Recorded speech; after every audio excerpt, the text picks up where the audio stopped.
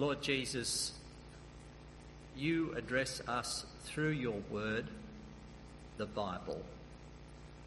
And all Scripture is spoken through you and for us and our salvation, and it is all about you. Please make yourself known to us today in a fresh and powerful way. May we realise that your written word is actually your voice to us and not just words on a page. We ask it for your sake. Amen. Just to get a bit of context on the passage in Psalm 110, I thought I'd give you a graph or a diagram which has come up. Now, you may or may not know about an organisation called Open Doors. They run a World Watch program, and they try to ascertain as best as possible where Christians are being persecuted, and they try to make sure people are praying for them and also providing needed resources where they can. It's a very worthwhile ministry to support. And on their website it states that there are 245 million Christians persecuted for their faith this year. The top 50 countries, that is, the place where more Christians or most Christians are persecuted, is in these orange, both burnt or dark orange and light orange countries. The dark orange represents the top 10. I don't know how you could call that the top 10, but it's certainly the 10 most dangerous places for Christians to live, dangerous countries, and the next 40 are in the lighter orange. The last time I checked this out, they had 3 colours, and they've now reduced that down to 2 because they had a category which was, I think, the next 10 and then the next 30. But they've decided that really the last 40 are about equal. And so that is a good way to stimulate our prayers. And this is their motto. Persecution exists where the gospel is being shared. Persecution exists where the gospel is being shared.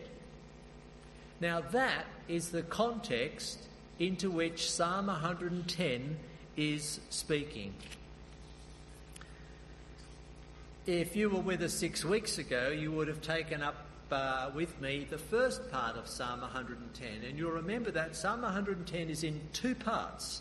So if you could open your Bibles to that passage now, I'll try and just guide you briefly, quickly through that. And the 2 parts are marked by 2 quotations or declarations actually by the Lord God concerning this my Lord of David. The first is in verse 1. The Lord says to my Lord, sit at my right hand until I make your enemies a footstool. The second is in verse 4. The Lord has sworn and will not change his mind. You are a priest forever according to the order of Melchizedek. Now, I think the New Revised Standard Version, the one that's in your pews, has misplaced, or has it in the wrong place anyway, the paragraph marker. They've got the paragraph marker as after verse 4. I think it should be before verse 4. I won't hold that against them. But that tells me that these 2 parts are distinct, but the 2 parts of the psalm can never be separate. For the Psalms, as we read them, are actually a unified whole. The first part talks about the consequences, in a sense, of what's taking place in verse 1 to 3, the first part. The first part, we found out that Jesus is seated at the right hand of God, that he is supreme, that he has the position of highest power. We found in verse 2 that the means by which he is exercising his rule over the world is the proclamation of the gospel, the extension of the rule or the scepter of the Messiah. And last of all, we saw that God had brought to the side of this king a host of people who, I said, were born from above, born anew, who were willing to serve him, who were filled with God's Spirit and ready to go. And to change the analogy, since we're in final season now, heading into September next week, it's like a football team streaming forward. That's the image I capture at the end of verse 3. It's a majestic picture. The football team just can't drop the ball. It goes from the back corner pocket. It goes out. The kick is caught, and then that's passed on to another person who catches that, and then on it goes and slots straight through the middle posts. It's a majestic picture of everything working well together. The gospel's going out. People are turning to the Lord Jesus.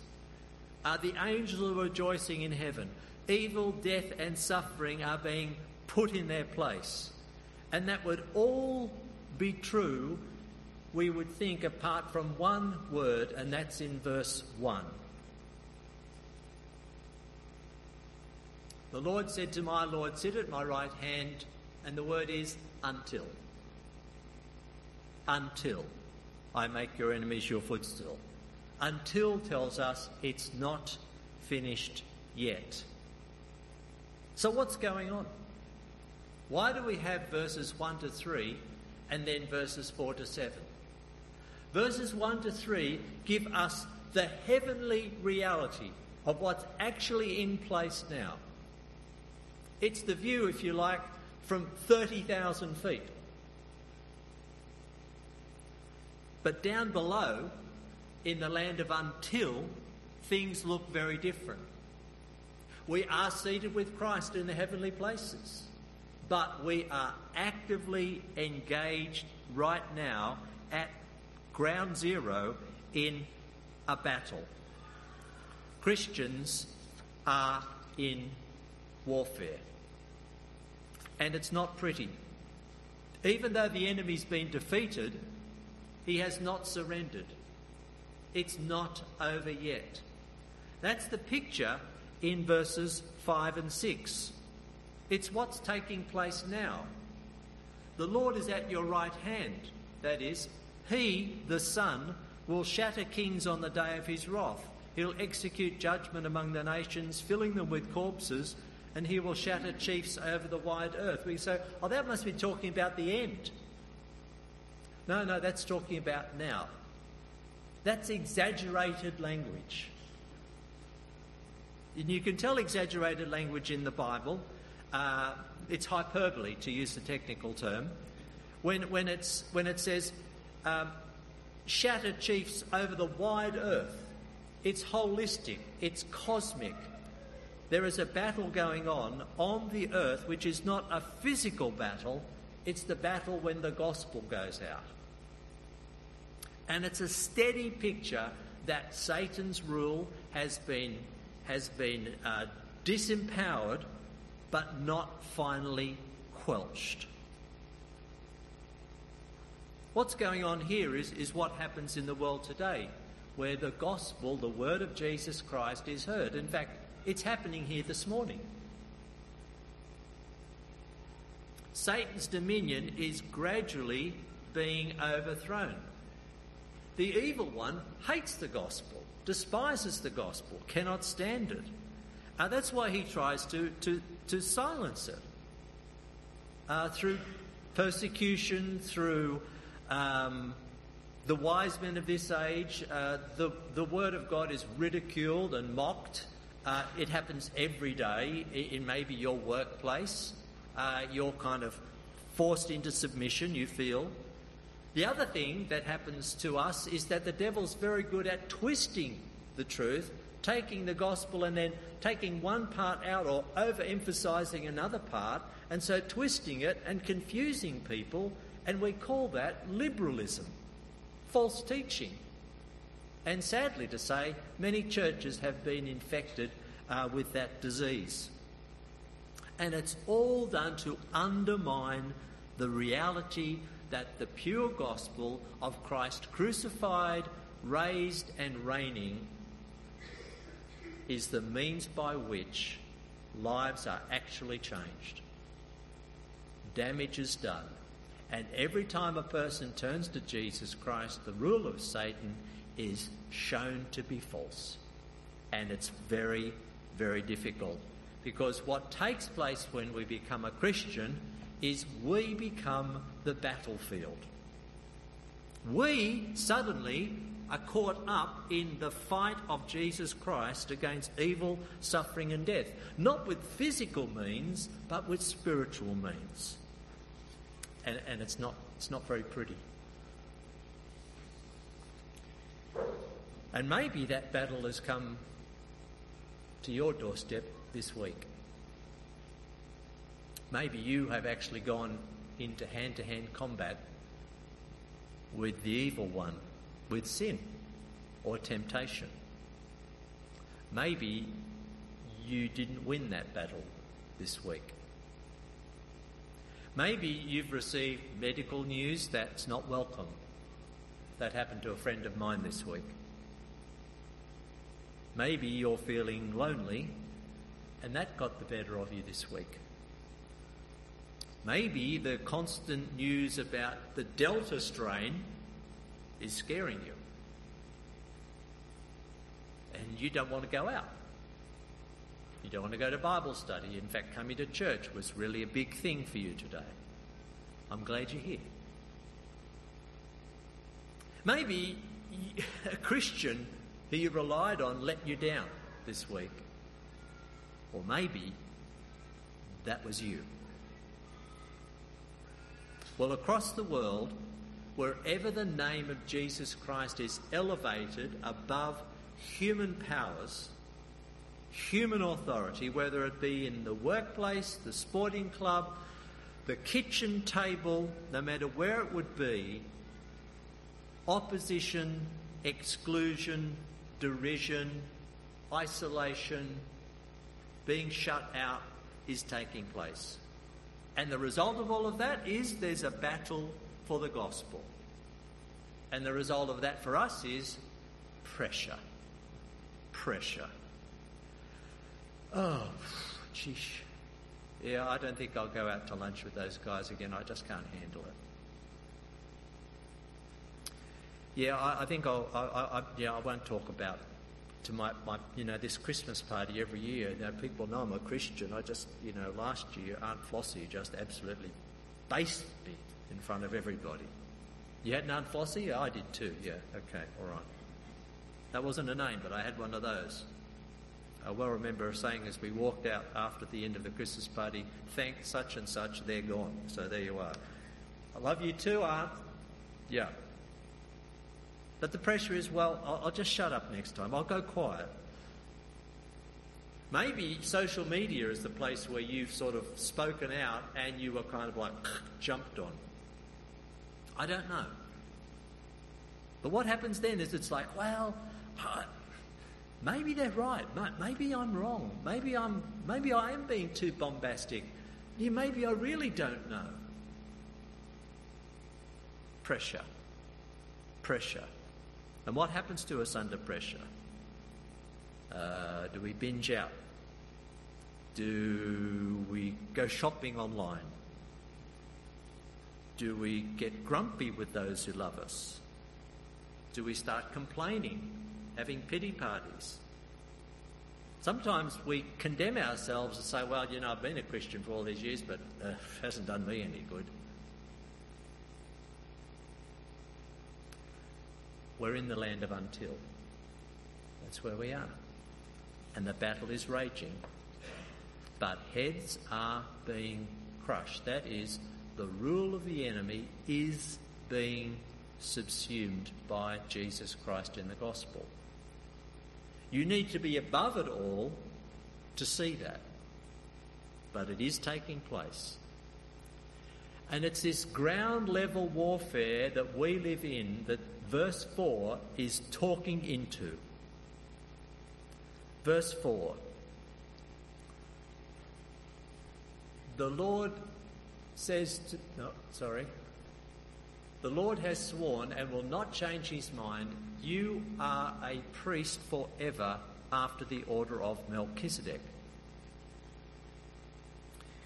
Like the first declaration in verse 1, the meaning of this verse was a mystery for centuries. There were many speculations, and there were speculations amongst Jewish people. You can find them in the 2nd and 1st century BC. And many people speculate about Melchizedek today. It's one of those kind of like mysterious things that some people do maybe spend too much time on. But that declaration here in verse 4 is not given to us for speculation, but for encouragement. To grasp the importance of it, we have to go back to Genesis chapter 14. And the context back in Genesis 14, where Melchizedek is mentioned for the first time, is that Abraham's nephew Lot has been captured with his family and all of their goods and chattels and taken off by these kings. Now, we've got to remember the kings in the book of Genesis aren't, like we understand them. They're basically mayors of towns. That's what they are. They're the kind of local rulers of the towns, and they've banded together. They've come from the north, and they've come down south. They've, looted and taken stuff and whatever, and then they've gone back to where they come from. And then Abraham is enlisted in a group of southern kings to go and recapture all of that so that they can have all their goods and chattels and servants and whatever back again.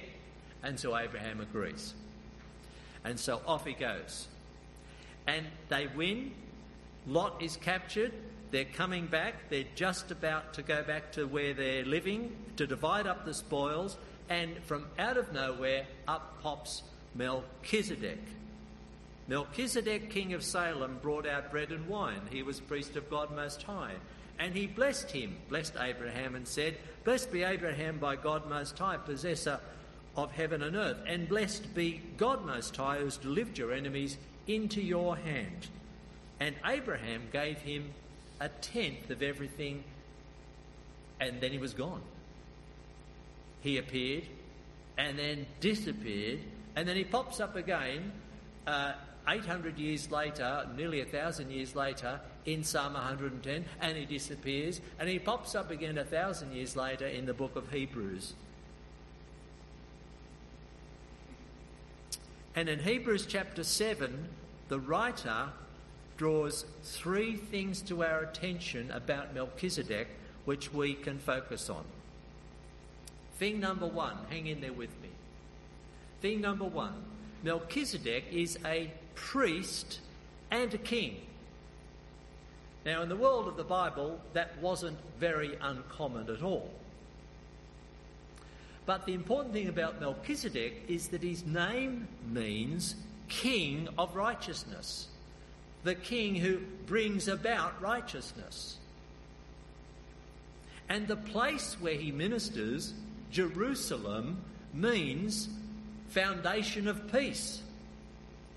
And so this king, this priest, brings righteousness, that is justice, God's righteousness, and peace, that is reconciliation. So whoever this person is, that's their job. 2, this priest appears out of nowhere and disappears again. In chapter 7, verse 3, he's without father or mother or genealogy, having neither beginning or end of days, but resembling the Son of God. Notice, resembling the Son of God, he continues a priest forever.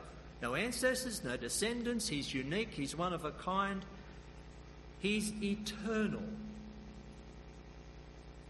Point number 1, he's a king and a priest of righteousness and peace. Point number 2, he's a priest who appears out of nowhere. He continues as a priest forever. So his priesthood didn't disappear, it's still going on. 3, he's greater than Abraham. Because how do we know he's greater than Abraham? He blesses him. Only a greater can bless a lesser. A lesser trying to bless a greater, the greater goes, "I've already got that." Only a greater can bless a lesser. So he's greater than Abraham.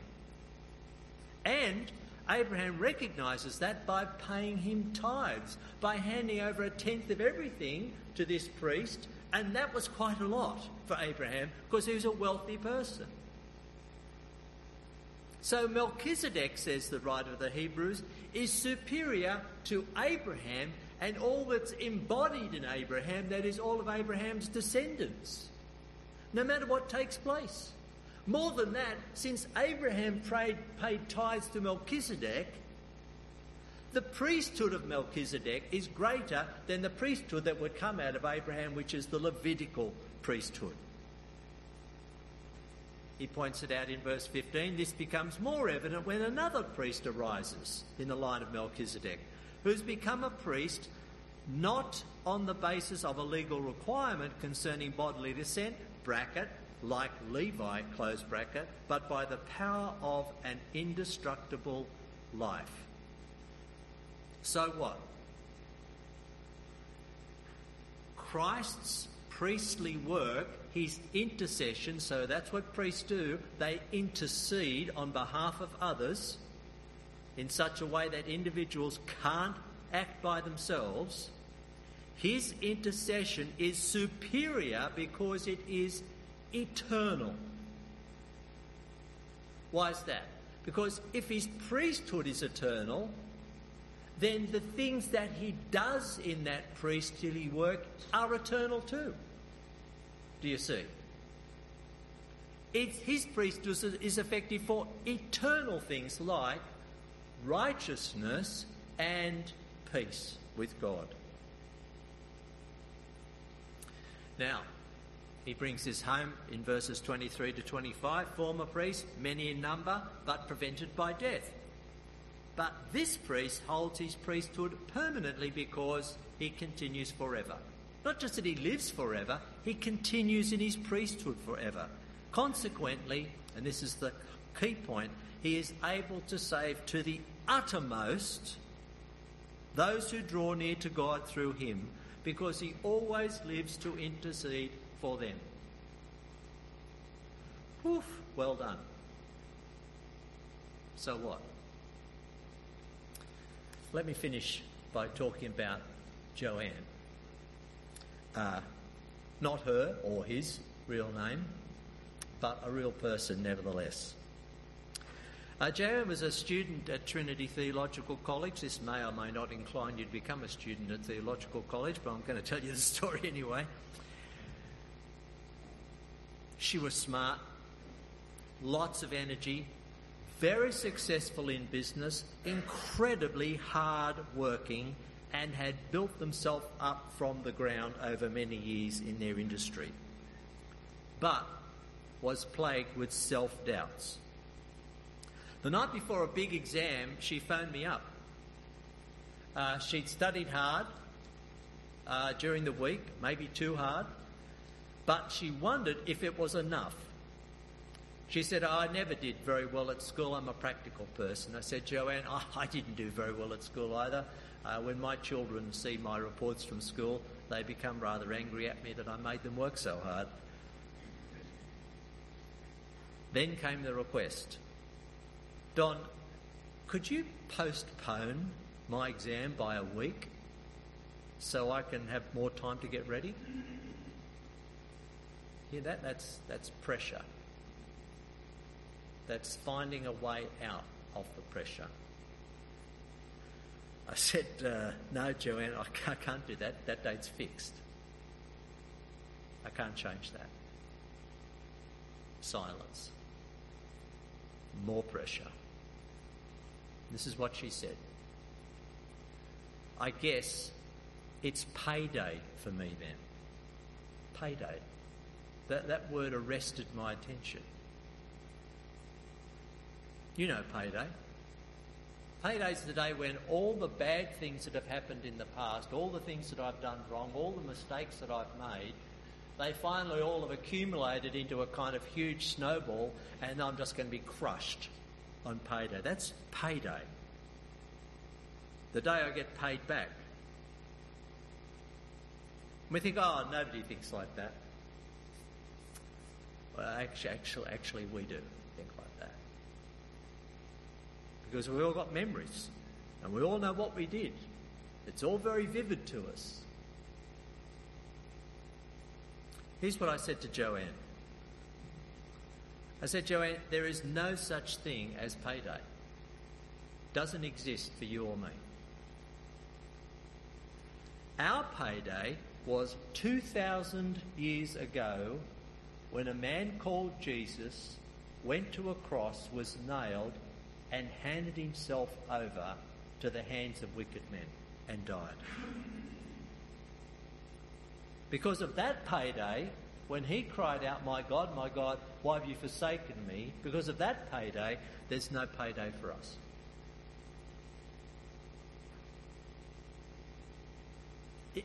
If you look to that and trust in that, that's what faith is. Faith finds its power in its object. There's no payday for you. And that's the problem. That in the land of until, when the pressure's on and all the things are happening around us and we're pushed and pulled and laughed at and we feel inadequate, we turn away from that. We turn towards ourselves and our circumstances. We look to the things that are around us to find help elsewhere. And then we start thinking, well, it's not succeeding, or we're looking at how someone else is doing. Why couldn't I be like my brother or sister? Or why couldn't I be like that person I went to school with? Why couldn't I be like that person? Why is that? I start looking around. And our focus shifts off Jesus, the one who died for me and the one who is now seated at God's right hand as an eternal priest dealing with eternal things, which is the problems I've actually got. And pretty quickly I conclude that there's actually nobody who can help me. No one can help me. In fact, no one wants to help me. In fact, sometimes I think, well, I go against that. I say, actually, I don't need any help. Blow you. But the truth is, we're in desperate need of help. Lots of it. And we can come to church here today or go to work tomorrow or turn up at some sports club and we can kill the golf game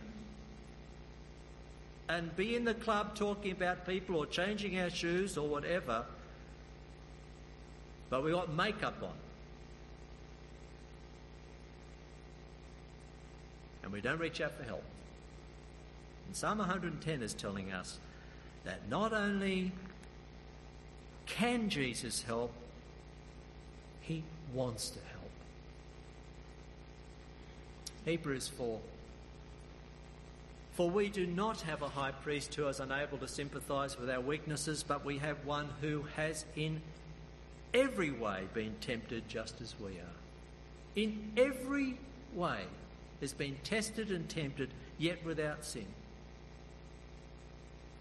We don't go to a priest who's going to first of all say, well, did you or did you not do it? Come on, own up. Come on.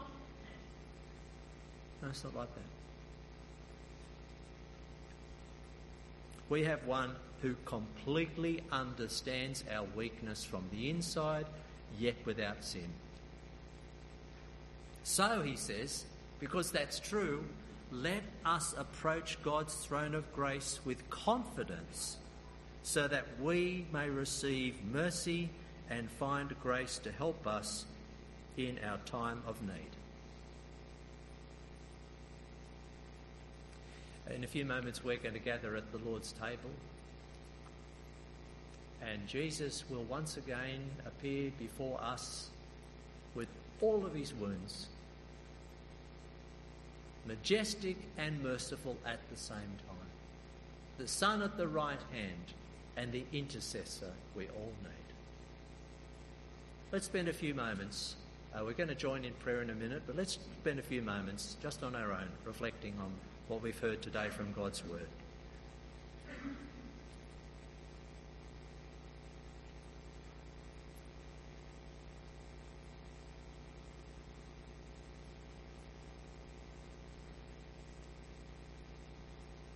Lord Jesus, we need you.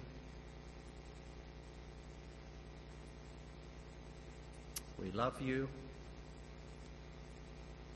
We want to express our sorrow for our sin, our hardness of heart, our self-sufficiency, our arrogance. Please help us. Supply for our needs. Each one in this room, Lord, will have a different crying out today.